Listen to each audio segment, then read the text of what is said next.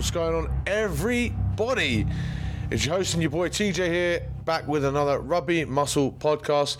Today's episode, we are going to preview the Rugby World Cup final, and I also want to talk about this Game Changers documentary and about vegetarian slash vegan, well, actually specifically vegan diets, I guess, because that's what the documentary is about, being hashtag plant-based. And I want to give my opinions as someone that would consider himself plant-based, although it's certainly not vegan. But I think as someone that consults with people about their nutrition and as someone that is vegetarian himself, I feel like I'm in a good and competes athletically himself, you know, I'm in like a really good place to sort of give my opinion, having eaten meat all of my life. But before we do all of that, I want to give a shout out to you, a couple of you Yanks. First, we've got Hughes J, who's coming back to re-review the podcast. He doesn't want to re-review the podcast to say about how great it is or anything like that, but he actually just comes to give us another 5-star review, or still 5 stars. But he says he's just coming back to re-review because he approves of me picking Wales to beat South Africa last week. Still awesome and helpful information presented in an entertaining way. Thank you very much, Hughes. Get in contact, J Hughes. So whatever that J stands for, John, James, Jimmy, or if it's Hughes J, your first name is Hughes. No, why would your first name be Hughes? That was one of the dumbest things I've ever said. Moving on really quickly to the other review I've got, and speaking of getting names the wrong way around, Alamo Hoax says 5 stars, great knowledge, delivery and entertaining. And back to getting things the wrong way around, he says JT sure knows his stuff. It's TJ. I say it in every single fucking intro. TJ, I'm your host TJ. I'm your boy TJ, not JT. JT, I'm sure he does know his stuff, but it's not me. But anyway, he knows his stuff, has great guests, and talks real life applications. And yeah, that's what I try and do here on the podcast. And so with that in mind, let's talk about the real life applications of becoming a vegetarian. Before we get into the World Cup preview, boys, I am absolutely pumped for that World Cup final, by the way. As an Englishman, someone that's always like, I don't really have, it's kind of sad, right? Because I don't have a rugby team that I really cheer for. I don't really have a football team or a soccer team or anything. I just like watching England do well because it stuck with me for life. I mean, I used to be a Man United fan. I guess I still am a Man United fan, but since it's really hard to watch the Premiership soccer here in the States, and that's quite so. That's me moving to, actually, well, when I was first in the Middle East, but me living away from England has coincided with Man United being shit, and so it's also become an easy transition just to stop watching football pretty much altogether. I used to be a Sarries fan, but growing up, but they sucked. I stopped being a fan, and they got really good. I still admire them as a team, but I wouldn't say I'm necessarily a fan. I do like English rugby. It's what I grew up around, and I think seeing it do really well is one of the few teams that I really root for. England and English teams in the Heineken Cup, that sort of thing. Yeah, they're my boys. So I'm really pumped for this final. So far this World Cup, I've been doing that same thing of just waking up, not checking any socials, because the games are 3 a.m. in the morning here. And yeah, I can't be dealing with that. I can't be dealing with 3 a.m. in the morning, but I'm gonna do it for this final because it's a big occasion. And don't be like, well, you've been doing the tradition of waking up and watching it. Don't change the tradition because you're gonna, like, I don't believe in any of that shit whatsoever. Like, nothing that I'm gonna do. They're not gonna lose because I woke up or because I predicted whatever I've predicted or whatever. Like, you got to stop having such a high bloody opinion of yourself. Nothing that you do is affecting the outcome of sports games. Lucky pants and whatnot doesn't matter. Like, it matters potentially a little bit if you are the one that is performing, you know, because it makes you feel a little bit better. But for me, I'm literally on the other side of the fucking world. This game kicks off at 3 a.m. my time.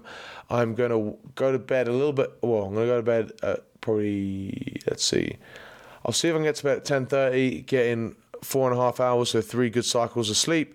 Wake up bang on 3 and watch the World Cup, and it should be a good time. Then I should probably gonna do a little bit of segmented sleep, because then I'll finish that. I'll probably be too pumped to then go to bed, but I've got a big day of Brazilian Jiu-Jitsu ahead of me, ahead of my nationals that is next week.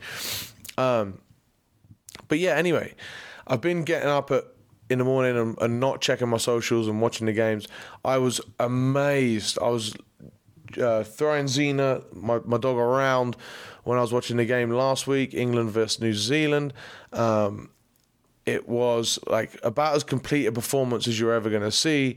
And what's scary about it, or what's not even scary, but what's super impressive, is how many points they left on the table, whether that's through the disallowed tries, which, that more one is harsh, but it's just the way it is. It is technically, if it's not a knock on, it's accidental offside because the guy in front of him's caught the ball. And then the crossing, I didn't think it was crossing. I think that was the harsher one, because I think that the Whitelock went and played, I can't remember who it was, but he came in and played the man, and he was the one that initiated the contact rather than the guy in front. But you can't really run behind people and expect to get away with it. It'd have been a bit dodgy. And I'm glad that it's probably even better that those scores didn't happen, because then they're the controversial calls, and like, then people would end up blaming the ref, whereas there's no real blame on the ref. It was just England completely outplayed the All Blacks. And I've been watching this Rising Suns. I've been watching England grow under Eddie Jones, but I thought they were going to do the same under Stuart Lancaster. But I watch them and they play really good stuff. They're not as naturally good at ball players probably as the New Zealanders, but they are hardworking and they are a very, very, very good team. But they come up against a South African team that are just big. Obviously, we went from the most entertaining game, like I was pumped watching that England-New Zealand game, and then I woke up to watch the South Africa-Wales game, and Jesus Christ, was that boring. Like, I woke up to watch that and I was just like, I'm probably just going to go back to bed. I was really disappointed.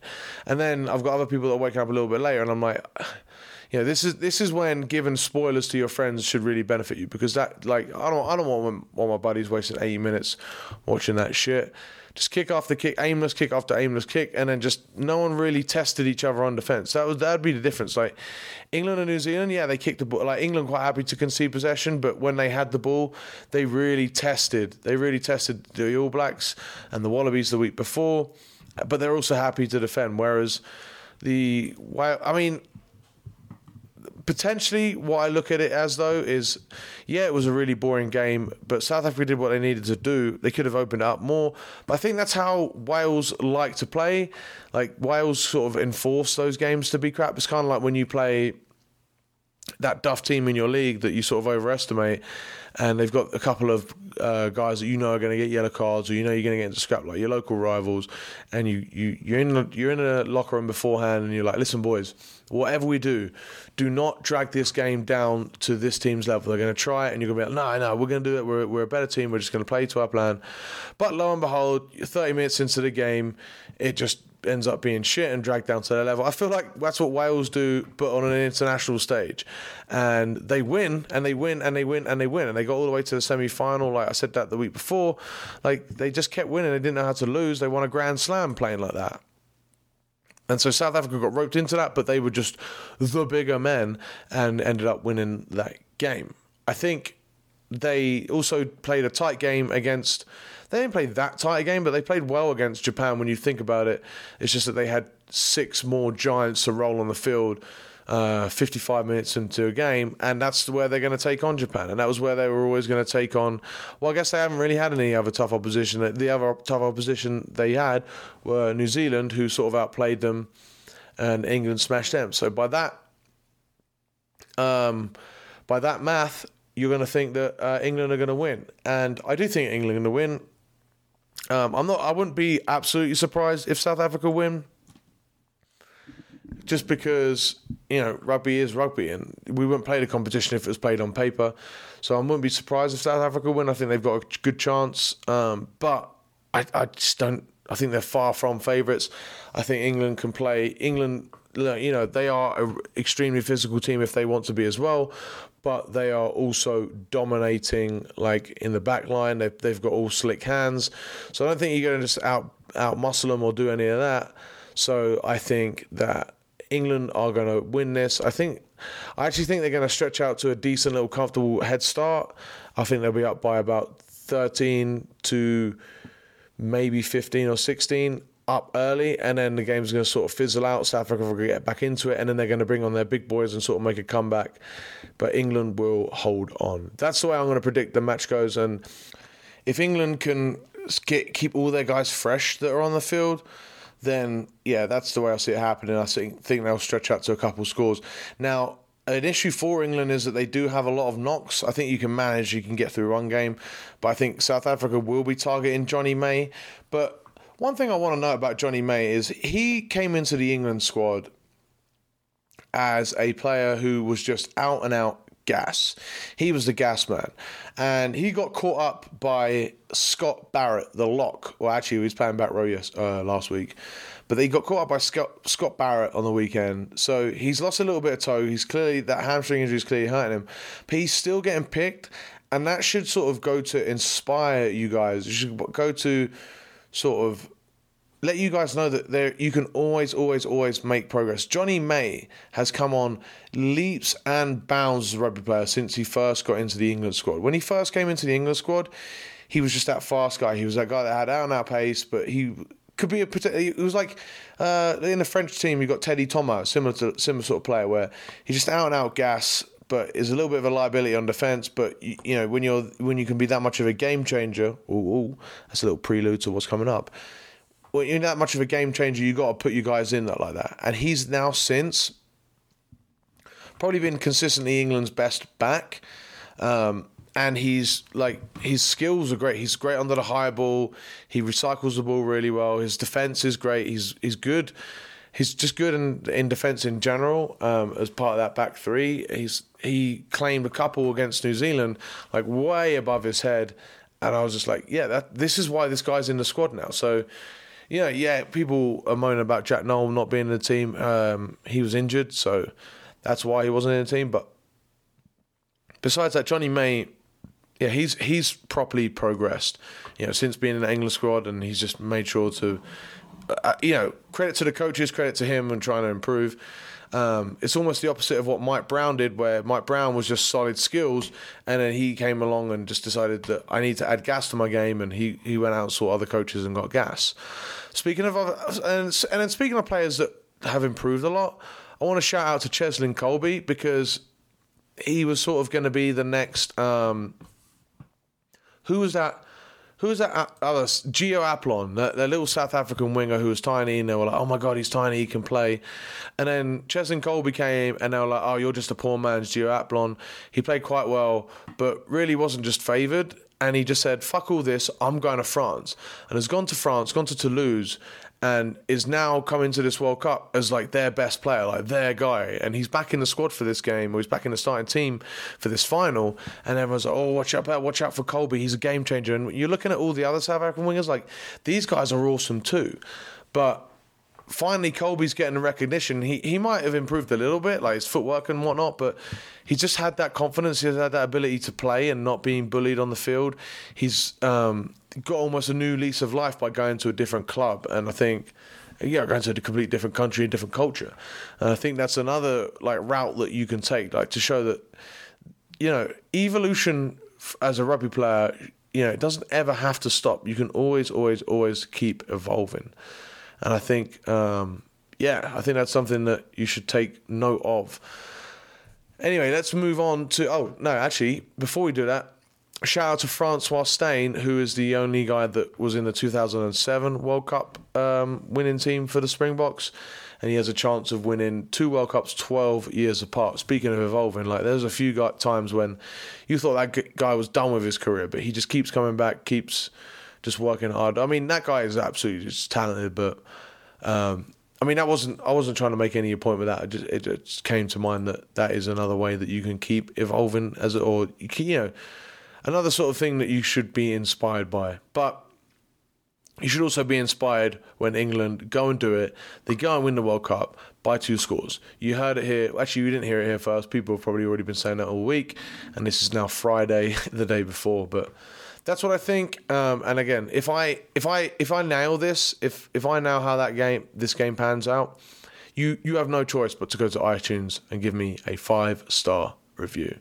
Please go ahead and do that. It really helps the show out. I'm not going to hack in with like a random little interlude that some podcasts do, just because this podcast is so low budget that I'm just not going to do it. It will just sound cheesy and corny, and it's not going to work out.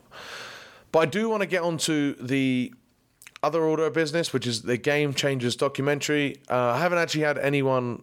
Oh, well, I have actually had a bunch of people ask me, but I haven't got any one specific question I've got to bring up about it, but I've been asked about it several times. As someone who is plant-based myself, I call myself a flexitarian because I will eat the occasional fish. I will eat the occasional meat if I'm like really, really pushed and I'm at someone's house or something, although I can't. I can recall the last time I ate meat, I was up in Aspen. La-di-da, speaking of being low budget, going up to Aspen. And I was up in Aspen for rugby, and someone had some elk bolognese, and he was like, "You got to try this." And I was like, "All right." And then I realised that was the first bit of meat I'd eaten in months. That was in the summer, so yeah. As someone that's flexitarian themselves, maybe I'm going to come at this as my own biases, but I enjoyed the documentary, but as a rule of thumb, if you're getting nutrition information, if you're getting diet information, or even training information from a Netflix documentary, that's not the best source for you. You don't go to PubMed, or you don't go to like the scientific journals for entertainment unless you're a complete geek. Shout out to all you geeks though, because that is kind of fun. You don't go to that stuff for entertainment, and you shouldn't go to Netflix for information, because the whole point of that documentary is to keep you entertained. Yes, it should be informative, and yes, obviously that guy's got a few points that he wants to get across, but there's nothing holding them to say that they're facts. There's a fucking documentary about how the Earth is flat on Netflix, you know what I mean? So take all of the science there with a pinch of salt, especially all the science saying about how much better, it lowers all of these risks and stuff. It's just overall not a great way of doing things. The athletes that he took, for example, or for his examples, were great, and they all felt better, and they said that they were, performing really well. But these are just hand-picked athletes. There are several athletes that were vegan and have gone back to being meat eaters. He's avoided those. There are doctors that are like, there just wasn't. I watched it and I just thought there's so much of just one side, and he hasn't even presented a slight counter argument. It's just bang, bang, bang, bang. Meat is bad, meat is bad, meat is bad, meat is bad. And he just found everyone that was supporting it. And I always, with these documentaries, and I guess if they're trying to get their point across, they're not going to do that. But with these documentaries, I'd always love to see just someone from the other side say, hey, but I'm going to question this, and see like a good, healthy debate. Because really, when you get those things, you tend to get people coming to like a more, a less erratic, a less totally encompassing solution. My Alexa's sort of lighted up next to my face here. I don't know what she thinks I am trying to say. It's not a she, it's a machine. Okay, she's quieted down. It's quieted down. What am I talking about? Anyway, so back to the science. Yeah, I wish with this documentary they would just handpicked a few guys that were opposing, handpicked some of the carnivore guys and said, right, why do you think this is great? And then properly compared them, because there's no real objective analysis here. It's just science, all the science that supports it, and none of the science that goes against it, even though we know that there's stuff that goes against it. So I thought I'd get into it a little bit in this, even though I am plant-based myself, I can still see the drawbacks. I can still see the things that I have to consider, and I don't think that you're gonna fucking be able to run around the world without ever being able to sleep and be in perfect recovery, get amazing strength, and rehab yourself from injuries in months less time, just because you've switched to plant-based like that. There was that weird one when he just nailed an hour on the battle ropes, and it's just like, that's just not how it works. Like, you don't just eat plants for a month and then go, oh my god, I can do this for an hour. It was really weird. But with the science stuff, I just think it's a little bit fishy. So, for example, they would give stats out and they'd say, oh, just by simply reducing this or switching to a plant-based diet, you reduce your risk by 30%. And saying statements like that doesn't really help anybody, because it reduces risks by 30% over how long a period of time? Do you have to stick with it for a month and then you're fixed, or do you have to stick with it for years to undo it? Do you have to, do you then eat one piece of meat every month and that undoes all of your risk? Like, how does it work? It's not just plain sailing, it's not plain sailing. It's not just black and white. It's not just this is this and this is this. There's all shades of grey, especially with something like this. Like, if you ate, a couple pieces of meat or dairy every month or so, like, where's the data on that? There isn't any. So how can you say that necessarily it's just eating meat? Maybe it's just the amount of meat, or it's the quality of meat. Because that's the other thing, is a lot of these studies are done in America where the quality of meat is shit. And so, obviously they're going to have some negative side effects and that sort of thing. So the problem with it is that there's no real context to how these things reduce by this 30% or 50% or whatever it is. It's just not. It's not overly a really good way of sort of analysing things or laying out the facts, because you're not really getting any facts. You're just getting data that sounds all sexy, but there's no real grounding to it. And that's shown in a science when you get. There's a really good quote I read here about the science itself from a meta-analysis, which is where they take all of the different... So they'll try and compile as many different scientific studies as they can and combine them to make a really overall analysis. And they came out with the fact that the better the study design, the lower the probability of an association between being vegan and being healthier. So... what that means is, like, most vegetarians and most vegans are going to be healthier, but that's because those people by default are 100%. All of these people are going to be thinking about what they're eating, whereas a good percentage of the population in the Western world, especially in America and UK, they are going to just be not. They're not thinking about what they're eating at all. They're eating fucking McDonald's every day. You can't eat McDonald's every day if you're a vegan, or you're vegan or a vegetarian. I mean, you can, but you know what I'm saying. So, that, by trying to identify similar people, so similar sort of healthy people, once you get healthy, once you get a lot of you have someone that's health conscious, they're active, they're living a healthy lifestyle, and then you compare those two sets of people, and that you get a better study design, you're going to have less. You're going to have less by this meta-analysis. You're going to have less of a correlation between being plant-based and being healthier, and that concludes with this. They say that the overall certainty in the evidence was very low across all individual outcomes, so that's all diseases and risks and stuff, due to serious risk of bias and imprecision. So, that also leads to things like on the documentary where everyone feels the difference, and that's all well and good, but, for I wouldn't say for every person, but for, I could talk to a bunch of people that feel significantly better on a carnivore diet, or say they feel better on a keto diet. And so, all of this stuff has to be taken with a grain of salt. Multiple, and the way I would sort of convey it is, obviously eating a plant-based diet is going to be really, really good for you. Like, you're going to be eating for the most part, you can eat shit, obviously, but for the most part, you're going to be eating a ton more vegetables, you're going to be a ton more fruits than most people eat, and therefore, by default, you're going to be healthier. Add to that the fact that, like we said with Matt Dickens on the podcast last year, you get this sort of sense of moral weight that's lifted because you just don't feel guilty for all this craziness that's going on and all this factory farming that you end up supporting. That's why I became plant-based. More on that in a little bit. But to say that eating more vegetables and eating more fruits is going to make you recover better and feel better, and excuse me, and more carbs. I don't know if I'm going to keep that burp in the. I'm going to keep that burp in the podcast. Who cares? To say that eating more carbs for energy and more fruits and vegetables for vitamins and minerals is going to make you a healthier person. It's like no shit, Sherlock. But where is the real big negative of having an occasional bit of meat? Yeah, you're not having a fucking beef burrito or a beef burger before you go to bed. Like, that's going to have negative implications.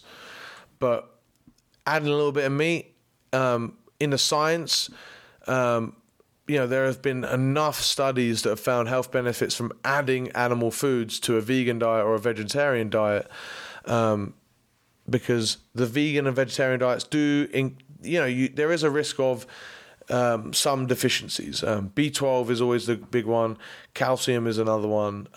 But I mean, you can obviously supplement these things, but these are things that you've got to consider. And therefore, essentially just be a healthy motherfucker and you're going to be fine. Now, a couple other notes that I noticed on the documentary. It was funny that the one doctor said about the brain is extremely fussy and needs glucose to evolve, and as humans have evolved, our brains have got bigger and bigger and bigger, and we've kind of got smarter until like the past 10 years since the smartphones have come out, in which case we've got dumber. But the phones have helped us be smarter. Our brains have grown and we've become smarter people. And, that's because our brains have been functioning that entire time on glucose. So all you keto people that say that brains are better off on ketones, stop it. It's just not true. One other quote I did like was that because this is a thing that I always find as someone that's vegetarian, and I find that I'm plant-based myself, and I've always been a foodie. I've always loved food. Like, those that know my background, that I used to be a properly fat kid because I love food so much, and to this day I still love food so much as well. But it's not replacing your love of food, it's replacing the ingredients. You still keep your love of food, but you just replace the ingredients with more healthy things. You get to experiment in all different ways, and I am definitely enjoying being a flexitarian.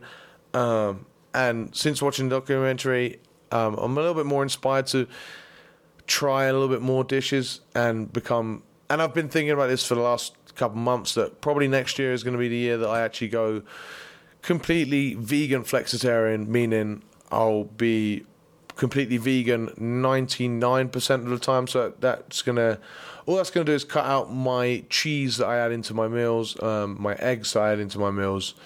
I think that's it. I don't really have any milk, and I can't think of anything else I have that would cost me. So yeah, that would just be cutting out those, and I think I would be able to do that. And then again, every now and again, go for sushi because I enjoy fucking the shit out of sushi. So come at me. I don't think that's going to happen. But the reason I'm doing this is not because I think it's going to make me be able to run 7 miles in 7 days. 7 miles in 7 days. That's not an accomplishment at all. 7 marathons in 7 days, or lift 1 million pounds, or do any of these crazy things that these other vegans on this documentary did. I'm doing it because the last bit of the documentary, and I don't get why he didn't start and go on with this, because this I think is way more important. I guess he's trying to appeal to our selfish nature, that we've all got to be, that if you look at being plant-based as being healthy for you and being better for you, you're more likely to stick to it. But the reality is, the reason I do it is because we are fucked on this planet. Like 3/4 of the land of farmland or I think it's like 78%, he said, is used for livestock. So much of it is used for grains to feed the livestock. It blows my mind. We're destroying rainforests for it. The actual factory farming is just completely destroying the environment, and like we're not going to have a planet to live on. And the dude at the end and also now, I've said this all in the podcast before, I don't think that me becoming plant-based is gonna make the world a difference, gonna save the world. But when two things are either gonna happen. I can sit on my high horse and say, hey, you know, when we're all fucked up, say, hey, I did my bit, you know, you motherfuckers. I tried my best. I was kind of vegan, you know, or more and more people take it seriously, and you do your little bit, and someone else does their little bit, and someone else does their little bit. You know, I don't bang on about it. This is the first time I've really spoken about it in depth on the podcast. Everyone else does their little bit, and eventually, factory farming goes to a minimum, and we can right the wrongs. But time is running out for that, so I actually think the only way this is going to change is through massive legislation. But at the same time, I'm still not contributing to the mess and not still burying my head in the sand. So I feel like I'm making a bit of a difference. He said that, that was another fact. I just wrote it down. I don't know, like as if I'm going to remember that whole fact. I noted down 2,400 litres of water. That was how much water is needed to make one beef burger. And again, like, with the science and all that, like, I don't know where he's plucking this from, and I don't know what sort of burger that is, so probably some sort of cherry pick fat, but that's kind of ridiculous. And I guess I shouldn't have written that down because that's completely derailed my thought train there.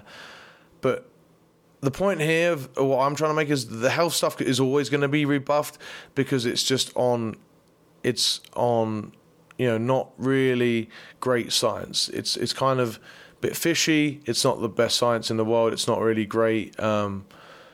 It's clearly cherry picked, and there's no great evidence. But the evidence for climate change is fucking overwhelming. So I don't understand why they didn't go down that route. But what I did like, and I always like this, Arnie is the man, and he said, you know, just do your bit. It's not about telling your friends, hey, you should fucking cut out meat. You should do all of this.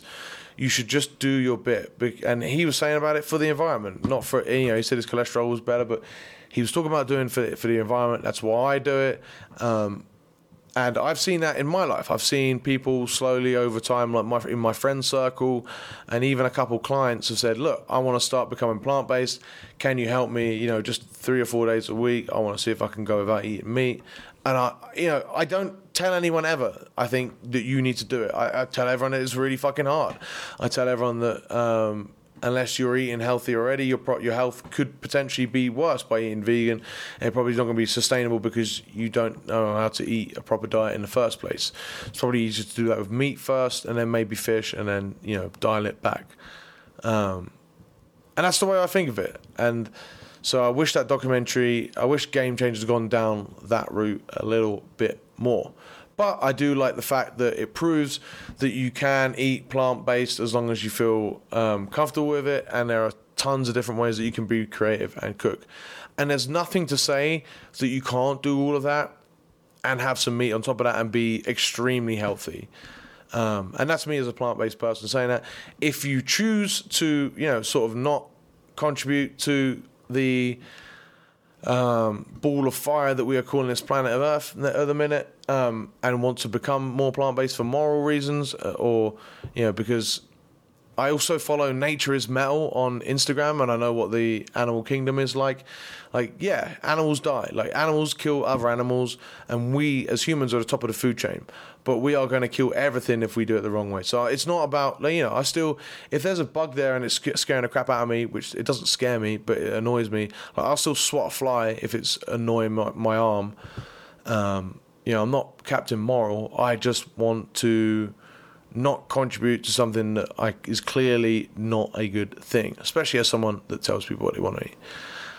So yeah, Game Changers. Watch it for some entertainment. Watch it for some cool feats of strength and some cool insights. But don't watch it for really great science. And with that, I'll have to thank you guys, and I will talk to you in the next podcast, hopefully when England are world champions. If they become world champions or not, doesn't matter. It helps me out if you go to iTunes or Apple Podcasts, I do believe, or whatever you use. Make sure you hit subscribe. Make sure, because I've got guests coming up for the next, you know, until the end of the year and beyond. Lots of big guests actually coming on, and it should be really cool listening for you guys. Some really good information that is coming out. If you want to get our flagship world-class strength and conditioning delivered directly to your phone, you'll find it at rugby-muscle.com/team. If you've watched Game Changers and you want to figure out a diet that can work for you, but you only want to make small changes, you want to figure out exactly how to do that, well, I've got a 3-part nutrition guide that is built around creating a sustainable diet for you, and you can make that obviously vegetarian if you wish, and you can get that at rugby-muscle.com/diet, or you can pick up 50 free rugby conditioning sessions at rugby-muscle.com. I've been your host as always, TJ. Thank you very much for listening. I'll see you guys in the next one.